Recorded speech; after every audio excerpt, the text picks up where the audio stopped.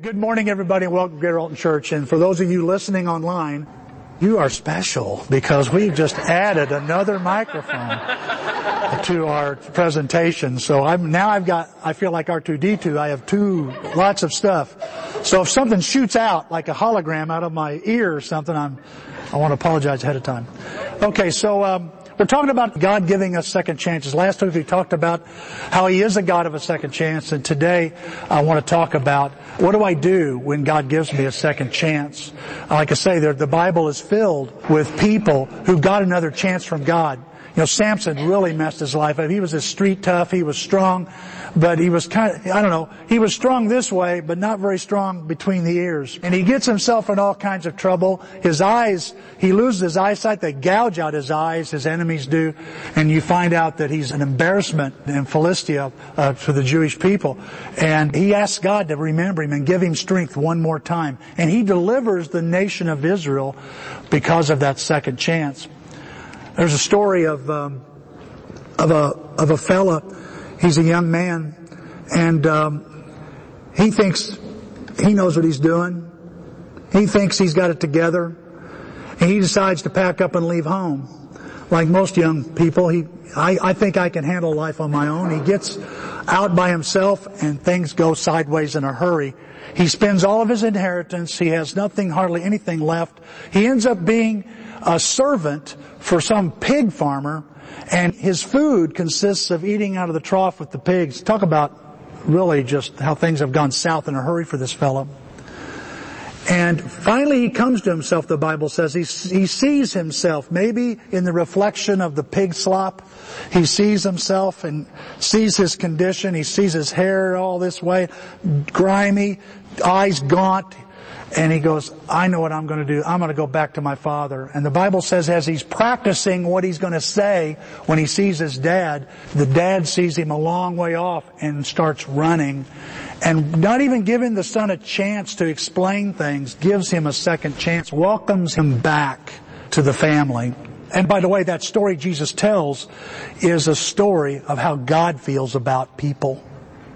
I don't know if you know somebody, if maybe you need a second chance, or you know somebody that needs a second chance, it's so important they know that God will run to them and embrace them and wants to give them a second chance. That's what we've been looking at that here in the last week. And today I just thought, why not talk about what's my response when God gives me a second chance? I mean, think about this. Why would God give you and I a second chance? Let me give you 4 reasons why God gives us second chances and third chances and fourth chances. The reason He does that first is because He loves you and I. It's out of His great love. I mean, when you love somebody, you give them a second chance, right? And God's no different. He's no different. If you want to follow along your notes or up here on the screen, look at the Bible says here in 1 Peter 1. Praise be. This is Peter, a man who got a second chance. Amen? And look what he says. Praise be to the God and Father of our Lord Jesus Christ. In His great mercy, He's given us new birth. That's a fresh start, folks. He's given us a do-over, a new birth into a living hope through the resurrection of Jesus Christ from the dead. How does he know? How does Peter know that God gives second chances and they're solid? Because Jesus come back from the dead. He could give that promise. If He promised to come back from the dead, and He does. And He says, I promise to give you a second chance. He will. He will. And here in 1 Corinthians 13, look what the Bible says about love in the ERV. It says, love never gives up on people. And you've got a God that never gives up on you. Maybe you know somebody you've never given up on. Everybody else has, but for some reason, why don't you give up on them? Because you love them.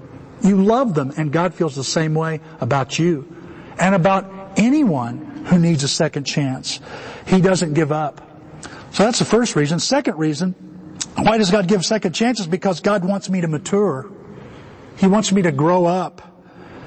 You see, God gives you and I second chances because we're immature. And we need a second chance. Listen, there's no such thing as beginner's luck when it comes to becoming a Christian. Right? You know, you look at some people and go, man, look at them. They took like a fish to water. They seem to grow, don't have a care, don't have a problem in the world. First of all, you're not seeing it very accurately. That's not true. Nobody gets it right the first time or the second time. Sometimes it takes more. It takes another effort. another take at it, another stab at it. See, maturity is a series, listen, it's a series of failures and recoveries. It's a constant cycle of failures and recoveries. Because nobody can do this. Because it's a process. Look what the Bible says here in Proverbs 24. For the lovers of God, you love God? Look what the Bible says. The lovers of God may suffer adversity and stumble 7 times, but they will continue to rise over and over again. Why? Because of their love for God, they know they get a second chance, and it gives them the power to get back up. Folks, listen, it's not the failure that's going to make a difference in your life unless you get back up. Then it will make a big difference in your life. Failure has a purpose if you'll get back up. So God wants to help me grow, and we don't grow overnight. It's a series, it's a lifetime, it's a process of falling and getting back up. Number 3, God gives us a second chance, gives you and I a second chance because God wants to use you. He wants to use you and I. Look what the Bible says here. Paul talks to Timothy, a young preacher. He says, Christ Jesus came into the world to save sinners, and I am the foremost sinner. However, I was treated with mercy. He says, I was the worst. I was the worst sinner. If you had a list on the top 10, I'm the number 1. And I'm the number 1 sinner, and I've held that longer than anyone. And he says, but I was treated with mercy. Why? So that Christ Jesus could use me, the worst sinner, the foremost sinner, to demonstrate His patience. And this patience serves as an example of those who would believe in Him and live forever. Why does God give me a second chance? So I'll look good? No, so He'll look good. He gives you a second chance, He gives me a second chance, so that people can know, other people can know that they can have a second chance too. So He uses my failure, He uses your failures to display His favor. You and I are examples of that when we receive that second chance. Number 4, why does God give second chances? So I'll give others a second chance. Over the years I've learned something, and that is that I need to forgive people and I need to give people second chances because God's been so good to me and He's given me second chances over and over and over again. Look at the Bible says here, Jesus said these words, show mercy and compassion for others just as your Heavenly Father overflows with mercy and compassion for all. Give others a second chance. They need it from you too. So how do I respond? How do you and I respond when God gives us another chance? That's what I want to talk about this morning. Well, let's go through these. Number 1, I own my failure. If I want to do something with this second chance, I own what's on my end. I take responsibility for what I've done. I was with a group of guys this week, and we're just talking about relationships.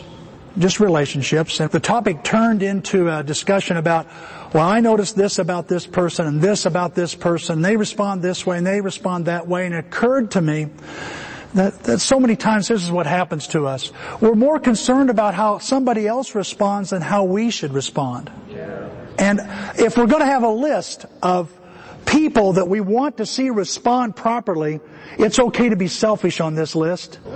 It's okay. Because my response is the only one I can control. And it's the only response that matters. I don't know how you are. Maybe you're this way. Well, I'll respond this way in the hope that they'll respond that way. Well, there you go again. You're concerned about somebody else's response. And so you're trying to get them to own what they... And by the way, does that work sometimes? Absolutely it does. But that shouldn't be your concern. Like I said last week, when you see the list of all the fruit of the Spirit of the Holy Spirit, nowhere does it say others controlled, but self-control. And so I don't know, to me it starts there. What do I do with this second chance? I need to own my end. Just own what I've done. Take responsibility for what I've done. Let me show you a passage here. Jesus taught this in Luke 18. There's a tax collector and a Pharisee, and they're both praying in the temple. And it's interesting, when you read this passage, they're both standing alone. I didn't notice that before. The Pharisee is by himself, standing alone, praying, thank God I'm not like this guy. I give this much, I do this, I keep the law. And he's pointing to a tax collector. And the Bible says he's standing alone as well, at a distance.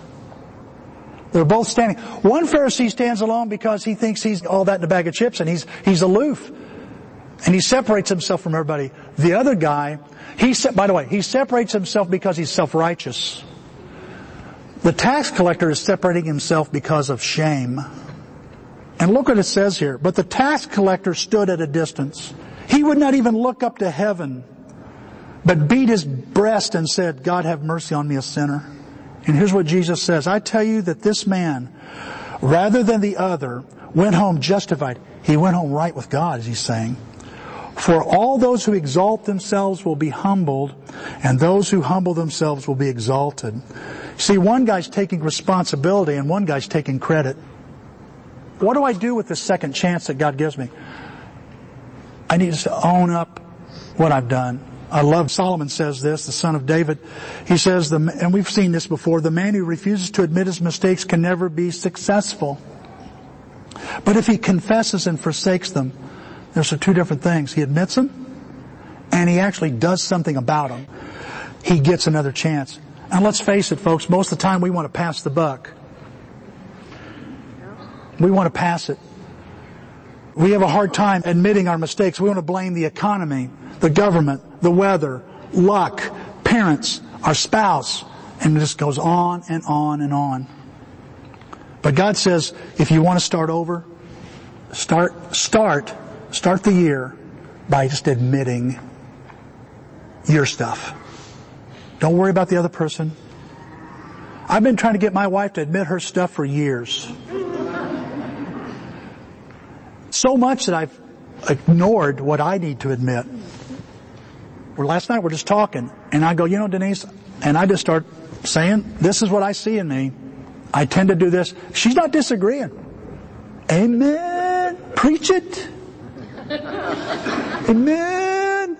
You want a card to fill out, Tim? I mean, she's really putting it on me. No, she's just sitting there listening and nodding her head and goes, yeah. And I'm thinking, and it's your turn, I'm thinking, you know what? I need to just admit my end. Just admit my end of it. My uncle is a veteran. He was in the Navy. He served on the second largest aircraft carrier at its time. And in the Navy, he had a great respect and admiration. He's Catholic, and he has a deep admiration for John F. Kennedy. And I used to think it was because, John F. Kennedy was Catholic and he's Catholic and, the Catholics stick together, that kind of thing. And he goes, let me tell you why I respect John F. Kennedy so much, Tim. He's the only president I've ever seen look straight into the camera to the American people and take responsibility for a mistake. And I remember the Bay of Pigs. Some of you probably in history class remember. The United States was involved. He was involved in helping some Cubans overthrow Castro's government, and it failed on its face. And he said, it was me. It was on me, no one else. That's what I'm talking about. That's an example. Wouldn't it be nice to have a president in office that admits some mistakes? Amen. Nice to have some parents in the house that would admit some mistakes. A spouse, just admit something. To hear you admit something, it's gold in a relationship. It creates a second chance atmosphere.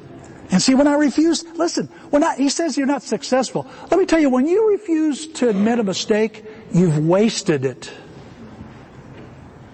You've wasted the mistake. In my case, I think about this, that because I won't admit a mistake, I am doomed to repeat the lesson again. And God's going to say, okay, Tim, since you didn't admit that, then we're going to put you in a situation where you're going to have to come to grips with it again and again. But see, you set ourselves up for a great learning opportunity, a great growing opportunity, when we'll simply say, I'm not going to deny it anymore. I'm just going to admit that. That's true about me. Look at this in Psalms 32. How happy you must be. You get a fresh start. David's saying this. Your slate's wiped clean. When I kept it all inside, my bones turned to powder. My words became daily groans. The pressure never let up. All the juices of my life dried up. Then I let it all out. I said, I'll make a clean breast of my failures to God. Suddenly, the pressure was gone. My guilt dissolved. My sins disappeared. Doesn't that sound good? Doesn't that sound so good? And that happens when we just start to admit and own what we've done. David says it this way in Psalms 51, probably one of the greatest confessions in the Bible. It's on the heels of his immorality of Bathsheba and covering up the death of Uriah, one of his closest friends. And he says, I know I have done wrong. I remember that sin all the time. I did what you said is wrong. You're the one I've sinned against. And it's in that prayer that he asks God to cleanse him and give him another chance. And God does. So first, I just need to own it. What do I need to own? Ask yourself that. What do I need to admit to my spouse, to my children, to my parents, to my friends? What do I just need to go, look, I need to get this out. By the way, you may think you're hiding it really well. You're not. We see it. Your wife sees it. Your husband sees it. Your kids see it. Your coworkers see it. And all it's doing is eating you up inside. So just start there. I own my failure. Number 2, I stop regretting and start repenting. I stop beating myself up, in other words. I stop beating myself up by saying things like, well, I'm a failure, I'm a nothing.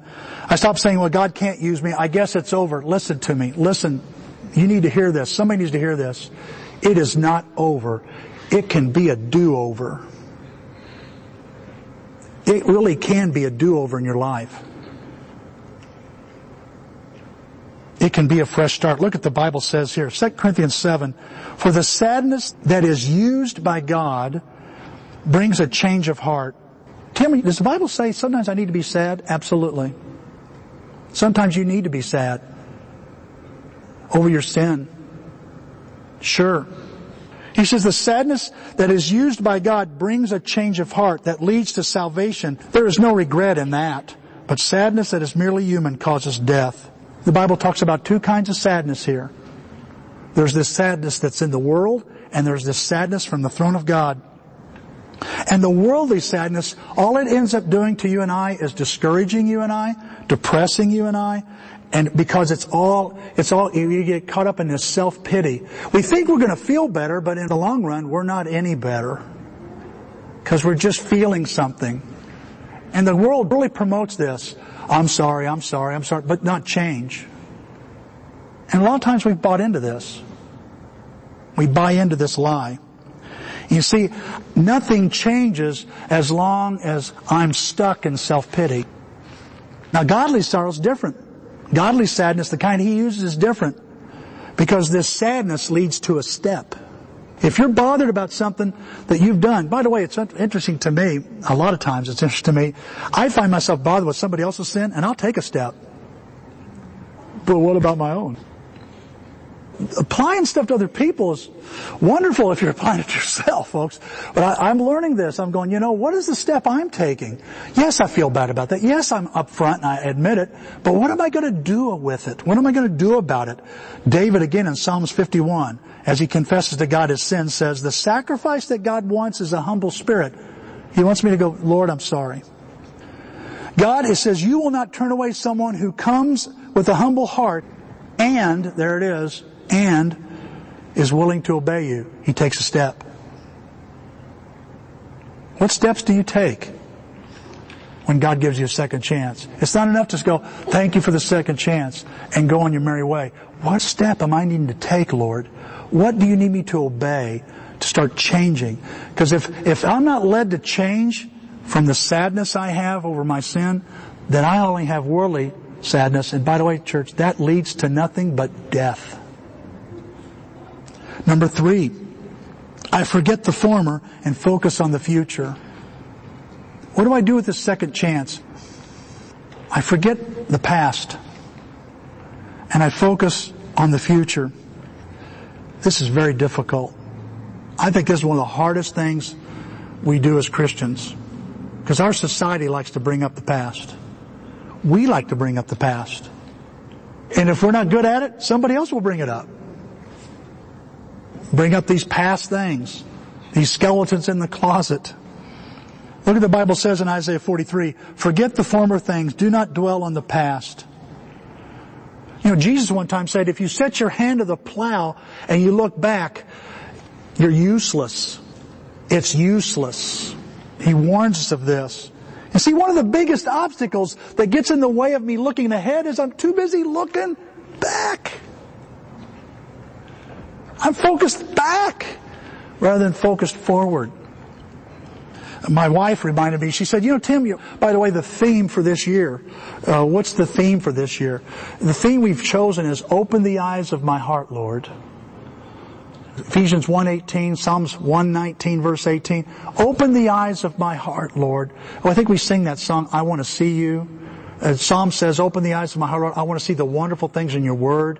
Ephesians 1 says, the idea of may the eyes of your heart be enlightened, be flooded with light, so you can see and recognize the hope that's ahead. And we're going to spend the whole year looking at just God open our eyes to all kinds of things. Next week, we're starting a series of lessons called The Eyes of Faith. And what is faith? It's looking at life through God's perspective. That's really what faith is.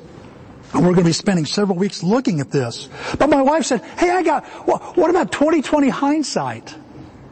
I go, huh? Every once in a while she tries to give me an idea. She goes, well, isn't that a phrase? Yeah. Do you know what that means? I think I do.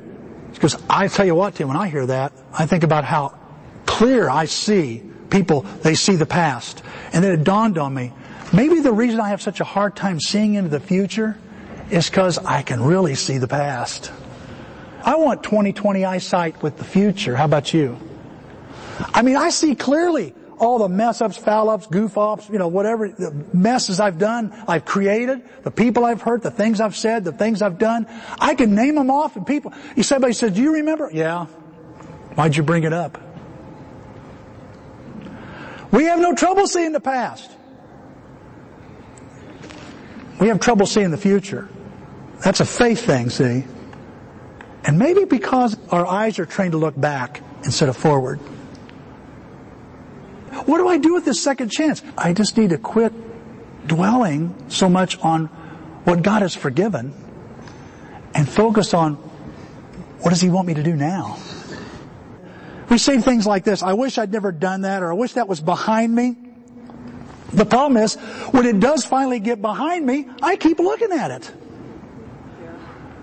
I keep bringing it up.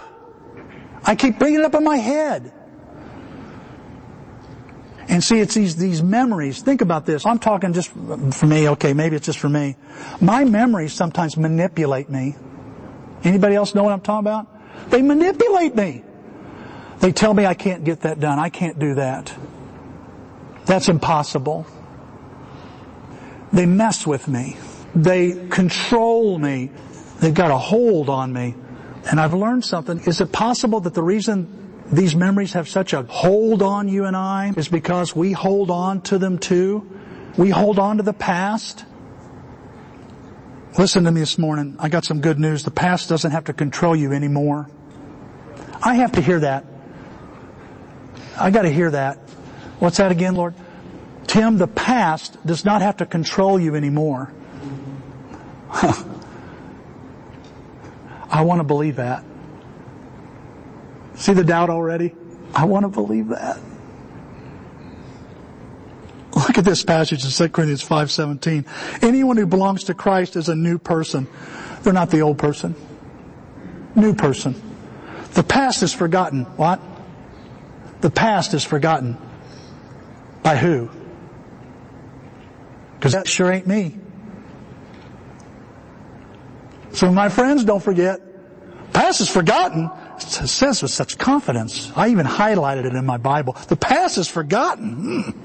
And everything is new. What's that mean? New start? Fresh? Yeah. Let me ask you something. Do you hold on to the past longer than God does? I do. I hold on to the past a lot longer than God does. How about you? And maybe that's why it's got such a hold and a grip on us as a church, as Christians. I don't try things. I don't do things to stretch. Why? Because the past is telling me I can't do it. Future says I can, but I'm not looking that direction. My ears are turned the opposite. I can't hear that. I'm too busy YouTubing my failure. How many views? Too many! You see, God's forgotten it. And if God has forgotten it, shouldn't I? If He's not going to bring it up again, love keeps no records of wrongs. If He's not going to bring it up again, who's bringing it up? And by the way, before you point at somebody and say, well, they bring it up and they bring it up, you got 3 fingers pointing back at you folks saying, you too, you bring it up the most. I bring it up the most. And if people have forgotten, I'll help them. Remember. I can't do that. Don't you remember the time God's forgotten it. The Apostle Paul, when you look at him, he had lots of reasons to dwell on his past. Here's a guy who thought he was really the guy and finds out he is a dud. He finds out he's actually fighting the Lord. And for 3 days he's blind, and he sees all this for 3 days. He sees all these mistakes. His memory, his past, he can see and replay in color what happened with Stephen and how he got him and threw the first stone. He sees the rock hit Stephen. He hears the thud. And he's like, what have I done? For 3 days, he's replaying all of his mistakes. I'm certain of it. It's almost like God is saying, and listen, maybe He's saying something like this, Paul, take a good long look at your past, because you're not going to have to worry about it anymore. Think about it. Okay, you got it? Okay. And here comes Ananias. Paul, yeah, God wants to use you. What? I've had 3 days of, I don't know about you, but 3 pretty depressing days. Denise and I decided to go on Christmas Day. We're going to go watch a Christmas movie. What do we want to watch? There's so much to choose. We watched a very upbeat movie called Richard Jewell. We get out in the car and I want to drive into a bridge abutment. I'm like, man, Paul has been pre-playing his movie, his home film, his own video, his own everything. And he's going, huh. And God says through Ananias, God is going to use you to preach and to teach to kings. He's going to use you to reach the Gentiles and get them out of darkness. They're blind. And it says, the Bible says, something like scales fell from Paul's eyes. His eyes were opened? Yeah. His eyes are opened. And what's said? Now get up and get baptized and wash away your sins. Calling on His name. And he does that. And we see the Apostle Paul do a complete turnaround. So God is saying, look, here's your past.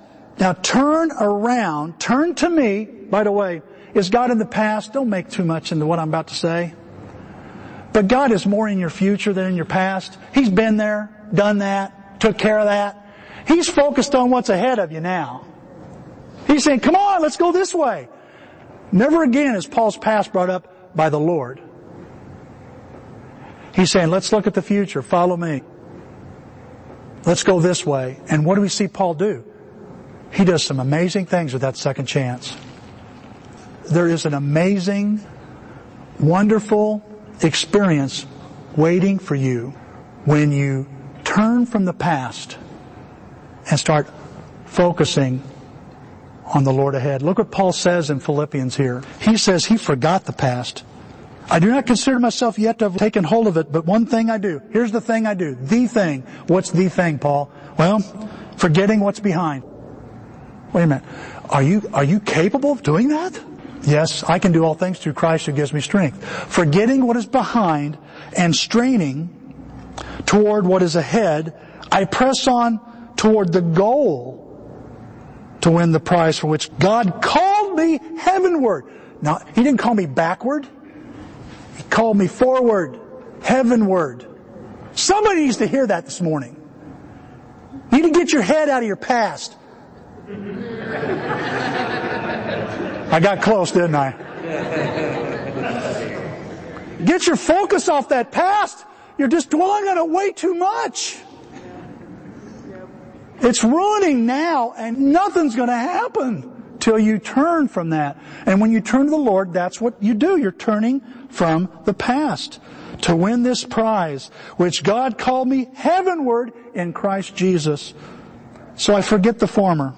I focus on the future. And last, what do I do with the second chance? I trust God to work it all out.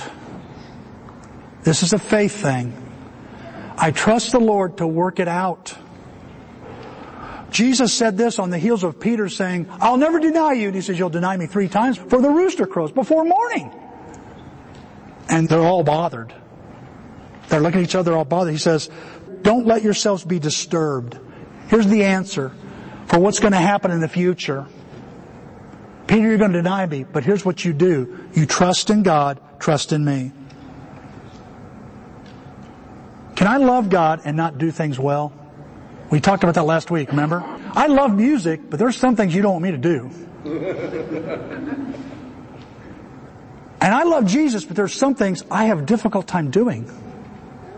But it doesn't mean I don't love Jesus. It just means I suck at that. And I've got to learn. I've got to figure out, how do I work on this? And it starts with just trusting the Lord. I mean, I look at my mistakes. I'm sure you look at some of the stuff you've done and you're disturbed. That's a light way to say, I'm disturbed. I don't think I ever say I'm disturbed. I'm discouraged. I sometimes get depressed. I want to quit. Because I think to myself, how could God do anything good from that? I've really messed it up. God can turn anything, all things, for good if I'll trust Him. The Bible promises this. Here's a passage some of you got it plastered somewhere in your house or in your car. We know, and I want to say, I doubt. It says, we know. I want to be able to say, I know. I want us to be able to say, we know as a church, not we doubt. That we know that those who love God, if you love God, you trust God. Is that a theological reach? I don't think it is. If I love God, I trust Him. I trust those I love. And if I love God, it says, there's the promise. We know that for those who love God, all things work together for good, for those who are called according to His purpose. He'll work it out.